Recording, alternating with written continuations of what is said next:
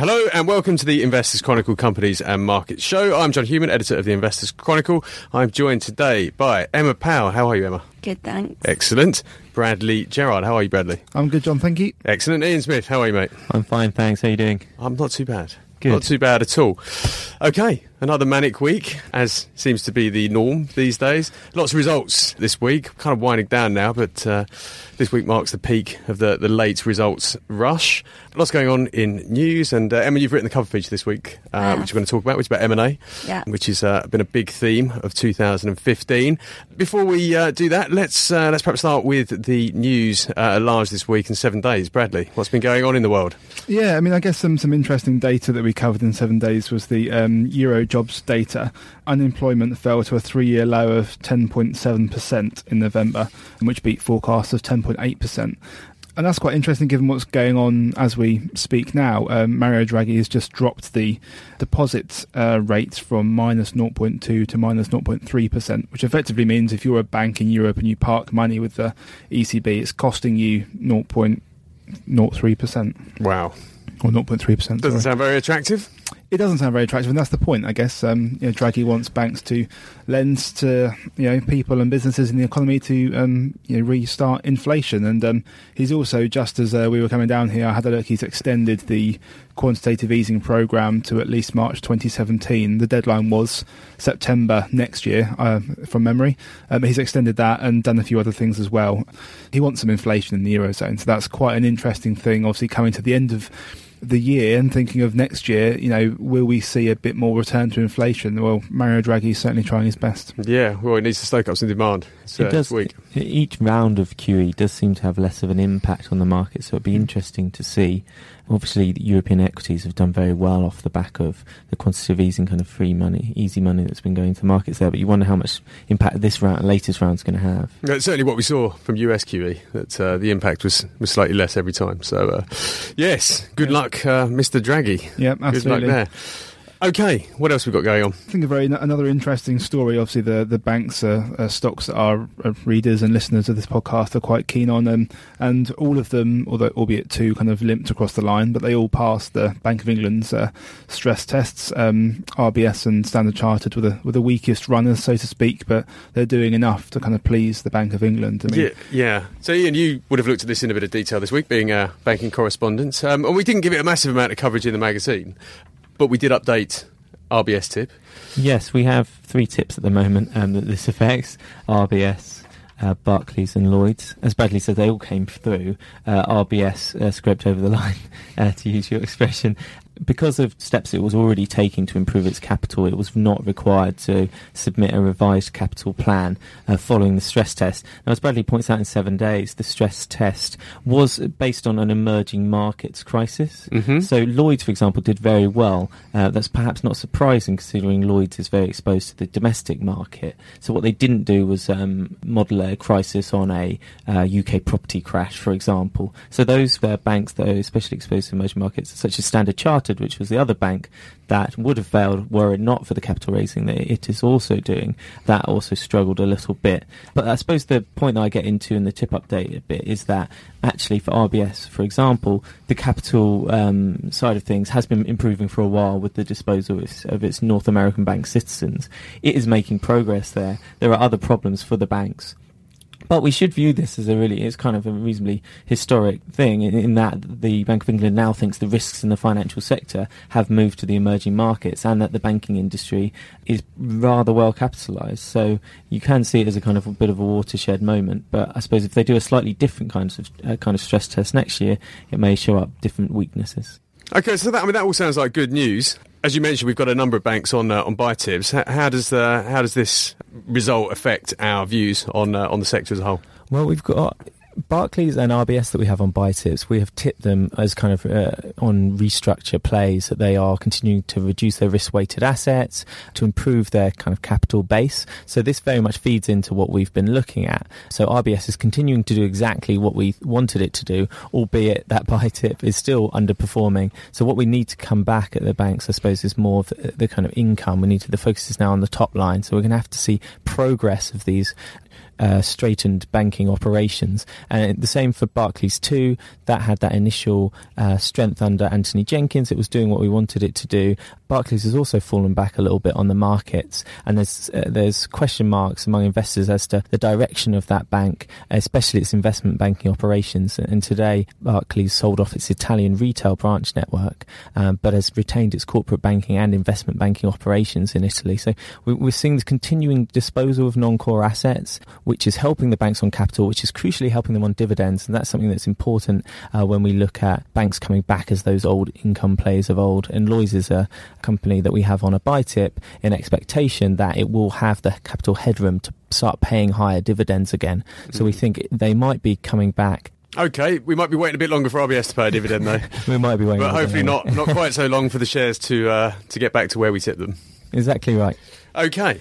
Banks. What else we got going on, Bradley? Well, I guess on the theme of income, one thing I mentioned very quickly is BHP Billiton. It's obviously a very big stock that a lot of our readers will be keen followers of. And our commodities reporter Mark Robinson, he's kind of drawn a bit of attention to this ongoing situation that BHP has in Brazil. The Brazilian government is effectively looking to sue BHP and for the Vale. Dam collapse. Yeah, for the dam collapse in Brazil. The event itself is also very tragic, and there's a lot of work needs to be done to sort of help repair the community. But from an investor's perspective, I suppose the one thing really that needs to be watched, which Mark talks about in the IC View section, is the fact that the shares now carry a 9.8% dividend yield. And management has said that it's confident it can continue to keep paying its dividend in the same way, which it has done. Yeah, exactly.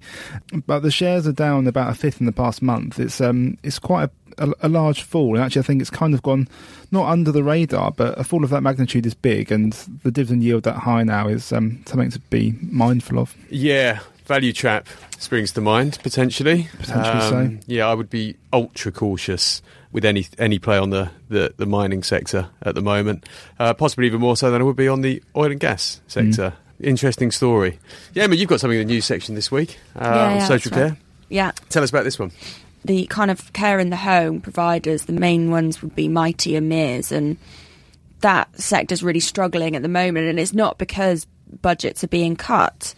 They're actually increasing, but they're not increasing as much as needed, i.e. with the ageing population. So I was actually speaking to the CEO of Mears, and he was telling me about a lot of the kind of administration being very paper-based still, which was quite shocking to me. The way like the rounds are divvied up and things like that for care workers, and this is for big contractors like Mears that actually say the care workers being paid £8. Mears has a few pounds on top of that for profit, and the rest is just going on this administration. It seems incredibly wasteful, and I think he was getting quite frustrated about the fact that the NHS and social services, obviously their budgets are separate and their departments are separate, and it makes it very difficult, I think, for people doing the job to actually know about what the information is from the doctor to what they need to do as a care worker. And actually they've just won very recently contracts with Milton Keynes, and earlier this year with Torbay and South Devon local authorities, where they've actually done this joined up kind of NHS, local authority, social services, actually working together with Mears to deliver it. But I think his impression was that a few years ago, when they actually took on care work at the request of local authorities, he had the impression that it would be a lot faster, this kind of integrating of services, and it's still really lacking at the moment. Yeah, big government IT projects, they're notoriously slow to get moving, and notoriously prone to ending in absolute disaster as well. But I mean, I would have thought Mears is in pole position to perhaps drive some of that change that's needed. Oh yeah, and I mean, he says he's been urging some of the local authorities to actually take this approach, because it's a lot easier if you can share information, and just councils being quite slow to change isn't exactly a surprise to anybody, is it? See, this is quite an interesting story. It ties in with a feature you wrote a couple of weeks back, Carve Up, about the role of outsourcing in the delivery of public services. Well, I mentioned both Mitie and Mears in that respect, and the fact that delivering care in the home is not very profitable at the moment, or efficient for the people who you have to serve. We got a bit of abuse as a result of that feature, yes, on the basis that we were seen as advocating the kind of sell-off of public services and the profiteering from local government. But it sounds like the private outsourcing industry could actually add a lot of value to the way public services are delivered. And we felt it was a bit unfair, the flack we got. I did, particularly. I tried to get across the point that this was from an investment perspective, and I was not advocating the outsourcing, nor was I criticising it. I was stating the investment cases. But yes, I did get some flack via Twitter for that. So indeed, which was fun. But no, I mean, as I said, I'm in the same position. I think where outsourcing is done well in the public sector, it can definitely improve the way. Yeah, I mean, there are a lot of pitfalls, but at the same time, it can deliver a good service at the same time. So. Well, we can expect some more flack for saying that. Here we go. Here we go. Black Friday. Do we really want to talk about Black Friday? Give Black Friday any more airtime than it's already had, which is far too much. Yeah, let's not do that. It's still a good story, a good read, a good overview by Theron and Harriet. But listeners, go and have a read on the website or in the magazine. Otherwise, I guess a little tidbit in 7 days, which is interesting. The kind of quarterly rebalancing of the FTSE is upon us. Actually, WM Morrison has fallen out of the FTSE 100. It's been there quite a long time, I think. But obviously, the recent kind of troubles. I believe, actually, I was just reading today that G4S has also fallen out. Yeah, there is an outsourcer that perhaps gives the rest of them a bad name, or has given the rest of them a bad name in the past. No, G4S is mentioned in the piece, and apparently I think Megit as well fell out. And an interesting promotion in FTSE 100 is WorldPay, which only actually IPO'd quite recently. It's not in even the FTSE 250 yet, but it's performed so well since its IPO, it's going straight into the FTSE 100. So that's an interesting move as well. And again, that kind of reflects a trend that we talked about in a feature it's quite some time ago now, but about the changing methods of payments. And, exactly. And Theron wrote that, at the end of Cash. I played into you did that. Didn't yeah, you? So I'm going to put my hand up over here, Bradley. The reason I thought it was relevant to jump in there was that Delarue came out and said that its banknote production, it was going to reduce its production, which Emma covers that company, but that very much feeds into the same trend. Cutting their production lines in half. That's a sell tip. It's gone the right way. It's gone the right way for us saying sell, but not the right way for people invested in it. No. Do you think they're they're going to have to change their business model somewhat? Well, they are. They're going much more into kind of passports. They already produce passports, but security and identity products. I mean, to be fair, actually, I met with the CEO a while back now, and he was very aware of the fact that the security and identity was where the future was. Sounds about right. Given this uncertain world that we live in, which has become a little bit more uncertain in the last couple of days. Yeah. While we're talking about companies, I mean, let's talk about some results. What I said was we're going to pick our favourite, and I don't get to do that because I don't write them. Emma, let's start with you. So, what was the result that caught your eye this week? Probably Pennon, which owns Viridor, obviously Waste Management Viridor, and also South West Water. So I always see Pennon as the best water stock. They're really good for kind of reliable income, the water stocks. But with Pennon, it's been held back in the past by Viridor, which has obviously kind of felt the decline of landfill and things like that, but they've been dialing down their landfill contracts, and they've been setting up these energy recovery facilities, and I think it was something like it was over 100% revenue growth for Viridor during the first half, which is great for them. So we've also got them on a buy tip, so that really reaffirms that. How's that doing? Yeah. It's up on our buy tip. Lovely, and delivering a big fat yield as well, like you say. Oh yeah, exactly. That was a lot of the kind of reason behind the tip. Yeah, and by contrast, Severn Trent was the other water company that you would have covered this week. The shares look like they're doing all right. We're less keen on these, aren't we? To be fair, all the water companies are pretty good, and they all deliver a pretty good dividend yield, but the water companies have their business plans approved for the next 5 years from until 2020, and Ofwat kind of Severn Trent got the least favourable kind of outcome from that, which meant they had to cut their dividend at the time, which obviously United Utilities nor Pennon did they have to do that. So that's kind of, we would see that as the weaker one, Severn Trent. Okay. Bradley.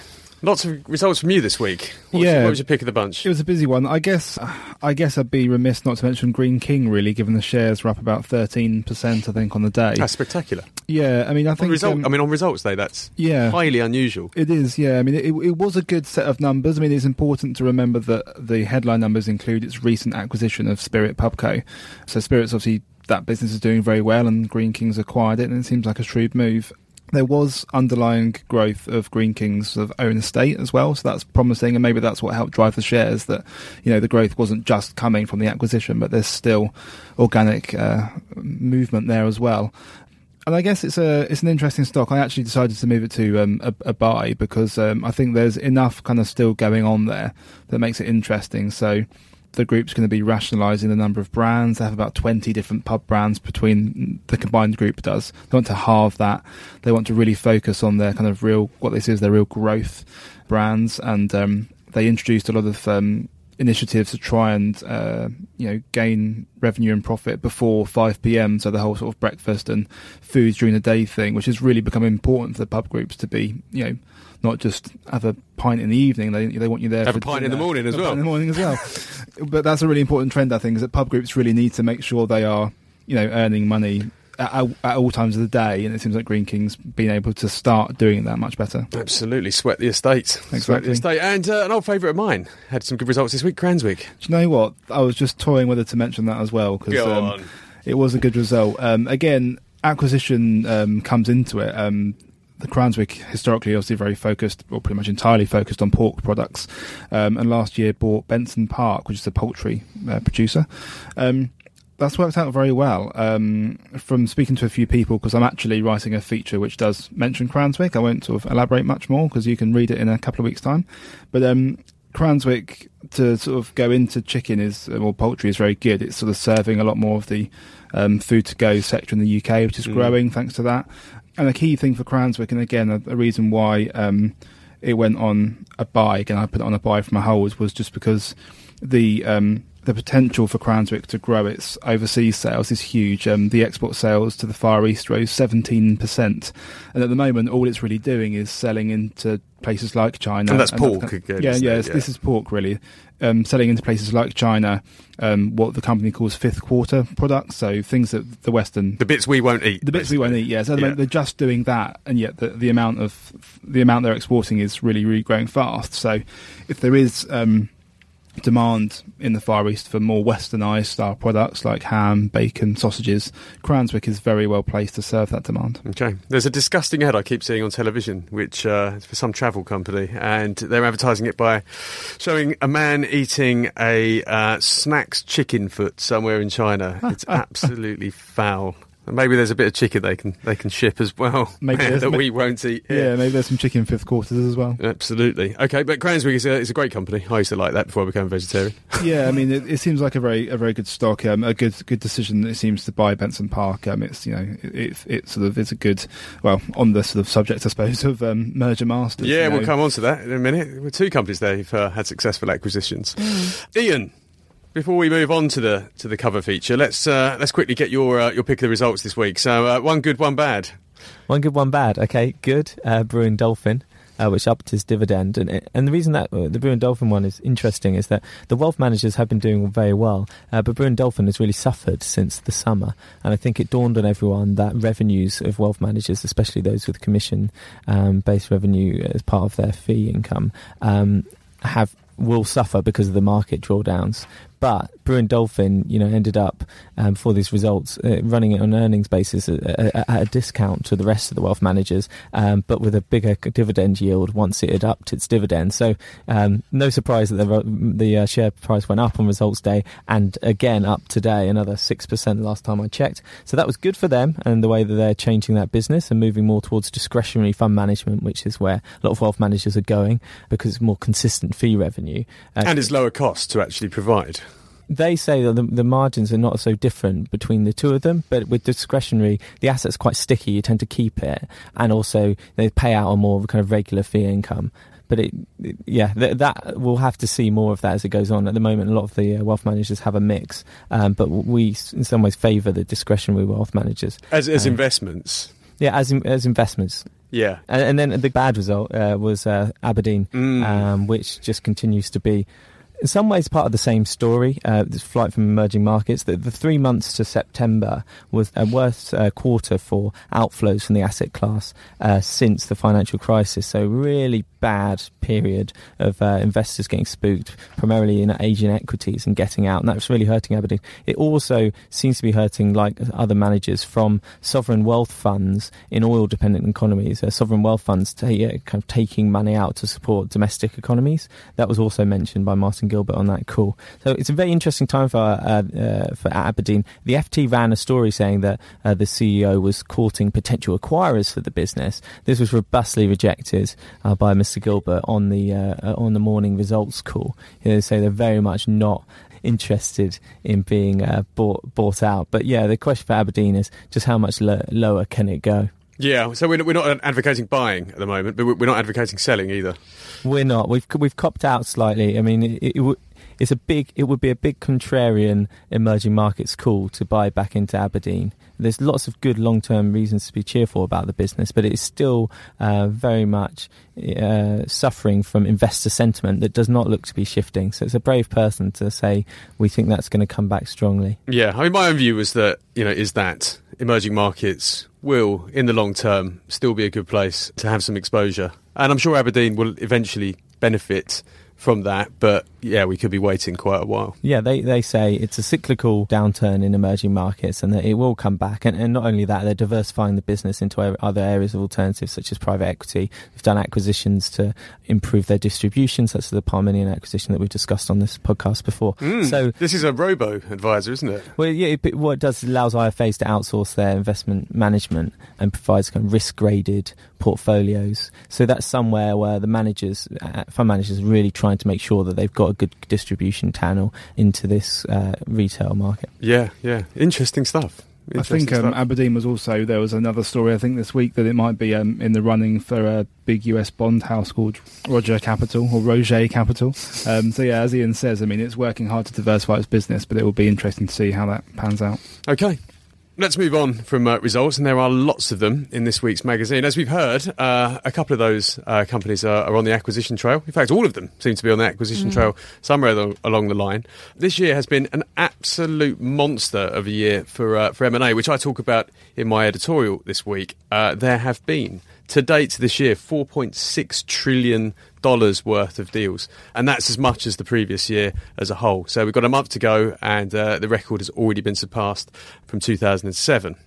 Most of those deals, 40%, are over 10 billion in value. So lots of mega deals going on, and mega deals scare the living daylights out of us. Hard to do, hard to bash big companies together.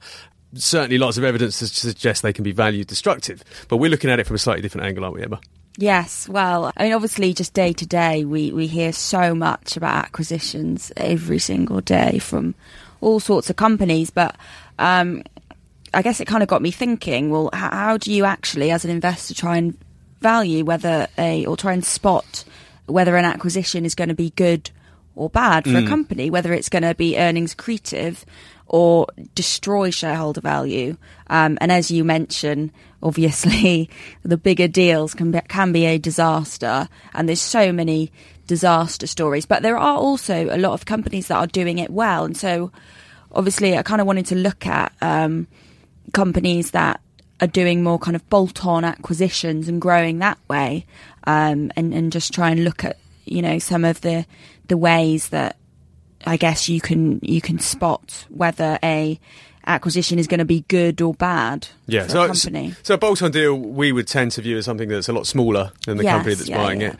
What sort of other characteristics might we expect from a so-called bolt-on? From a bolt-on, so it could be, it should be very complementary to the acquirer. So Charles Taylor is an example of a company that kind of follows this strategy where they look to acquire companies that are obviously in the insurance sector, where they can cross-sell their services between clients. Lake House is another one, where they buy very similar. They actually service the social housing sector, another outsourcer. But they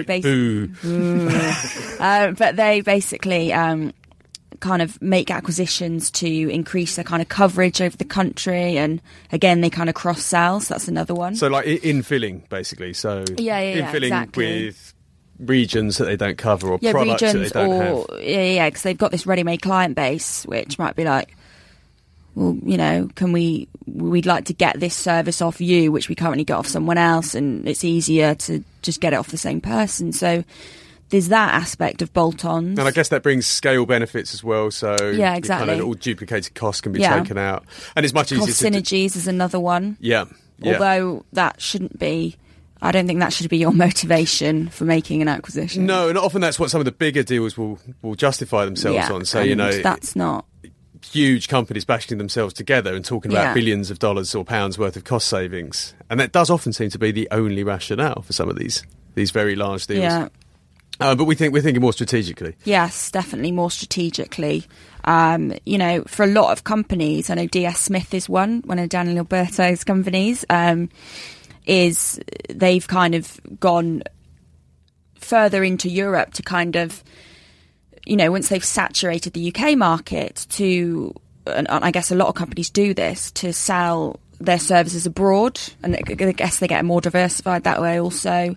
For Rentokil, they're actually like an ideal kind of example of bolt-on acquisition growth strategy, because they're going a lot more into kind of Latin America and a lot more of the emerging markets to, well, I guess do pest control and those kinds of things, because they see that as a high growth area. So they're definitely motivated by moving into new geographies. Is there a risk when a company does that they go into a geography that they don't fully understand?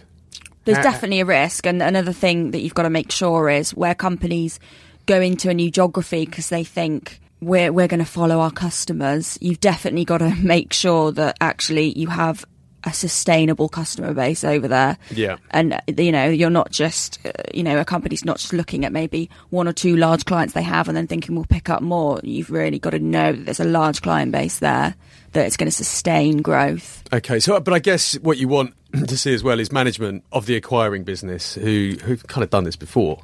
They're exactly. Practitioners of the small bolt-on deal, know how to do the due diligence, know what they're looking for. So management must be very important in all this.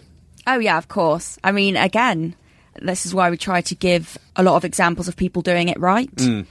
Track record, obviously, is something that you're going to look at. People that have experience with doing a lot of bolt-on deals. Yeah, absolutely. You've got several examples here. I mean, give us an example from the feature and tell us how it's getting it right. For example, this was a bit of an odd one that I chose, but Staffline. Okay. You know, they're not necessarily, you know, the most highly acquisitive company, but obviously they're an outsourcer, so the next round of contracts that are being tendered next year, what they've done is they offer welfare to work programs. So they've made more outsourcing. Ooh. So they've acquired A4E and they acquired Avanta, and they're trying to, because scale is so key, what they've done is made these big acquisitions. So they now are the largest provider at the moment, which means they've got a far greater chance of acquiring more work when the next round of tenders are put out. So that was just kind of like an example in a sector. Ian actually gave a very good example in his sector of Chesnara and Phoenix. I don't know if he just tell us about that. Yeah, I mean, there was also a strange example, but being zombie life book consolidators, what they do is buy up kind of closed life business. And the reason that it's interesting to look at those at the moment, first, I mean, they're incredibly high dividend-paying stock. They both pay about 6% dividend, but which they pay for with these with the cash that is generated out of these books that they buy. So it's very important that these companies continue to buy to support that dividend. That's really the point of them as stocks. But Solvency II, which comes in January, a lot of the insurers have been forced to do a lot of work to get through that, as we've covered in the past, but also post the introduction of Solvency II, a lot of people are predicting more consolidation in that market, so more of these closed life insurance books will be up for sale, and these Phoenix especially is very hungry for more acquisitions, and so is Chesnara, and so they are, you know, look out for them trying to do deals next year which will help them to grow grow their book and ultimately support that dividend. Good stuff. We like a bit of income there. Yeah. I mean, you also give some examples of companies who've not gone about acquisitions in the right way. I don't think you could do an M&A feature without mentioning some of the horror stories.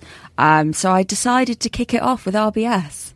Just to say, obviously, not to contradict. We think this is M&A of the past. Yeah, well, that's the mega deal gone bad. The mega deal gone bad with AMB AMRO. But then, what we're saying is the bolt-on approach is not necessarily a panacea either. It's not the always going to deliver the goods if it's not done in the right way. And you give the example of what is now called Watchstone, but was formerly called Quindel. Well, Quindel, I mean, I'm sure readers know a lot about Quindel, but obviously, that's a case study in a company which is making acquisitions, and I think really the growth actually isn't there. And a big thing that I wanted to reiterate, and maybe it sounds quite simple, but I think often there's a temptation to look at kind of revenue and operating profit and just use those as a measure of financial health, when really I think it needs to be rammed home a lot. And it might sound simple, but cash is king. I know that's a cliche, but it really is. We all need reminding of that. Cash and debt. Look at those. It can't be said enough. Because that was the big lesson with the banks, as we all know from the financial crisis, right? That these acquisitions, and you made the obvious example of RBS, they massively grow the balance sheet, far outstripping the amount of equity they have on the balance sheet. So when property market values fall, or where the values of some of those assets fall, there's less equity to cover it. So actually in our banking coverage, we put in a leverage ratio, which is a bit of a crude measure, but it's to kind of look at that exact thing that you're talking about. What kind of risk is being built up on the balance sheet?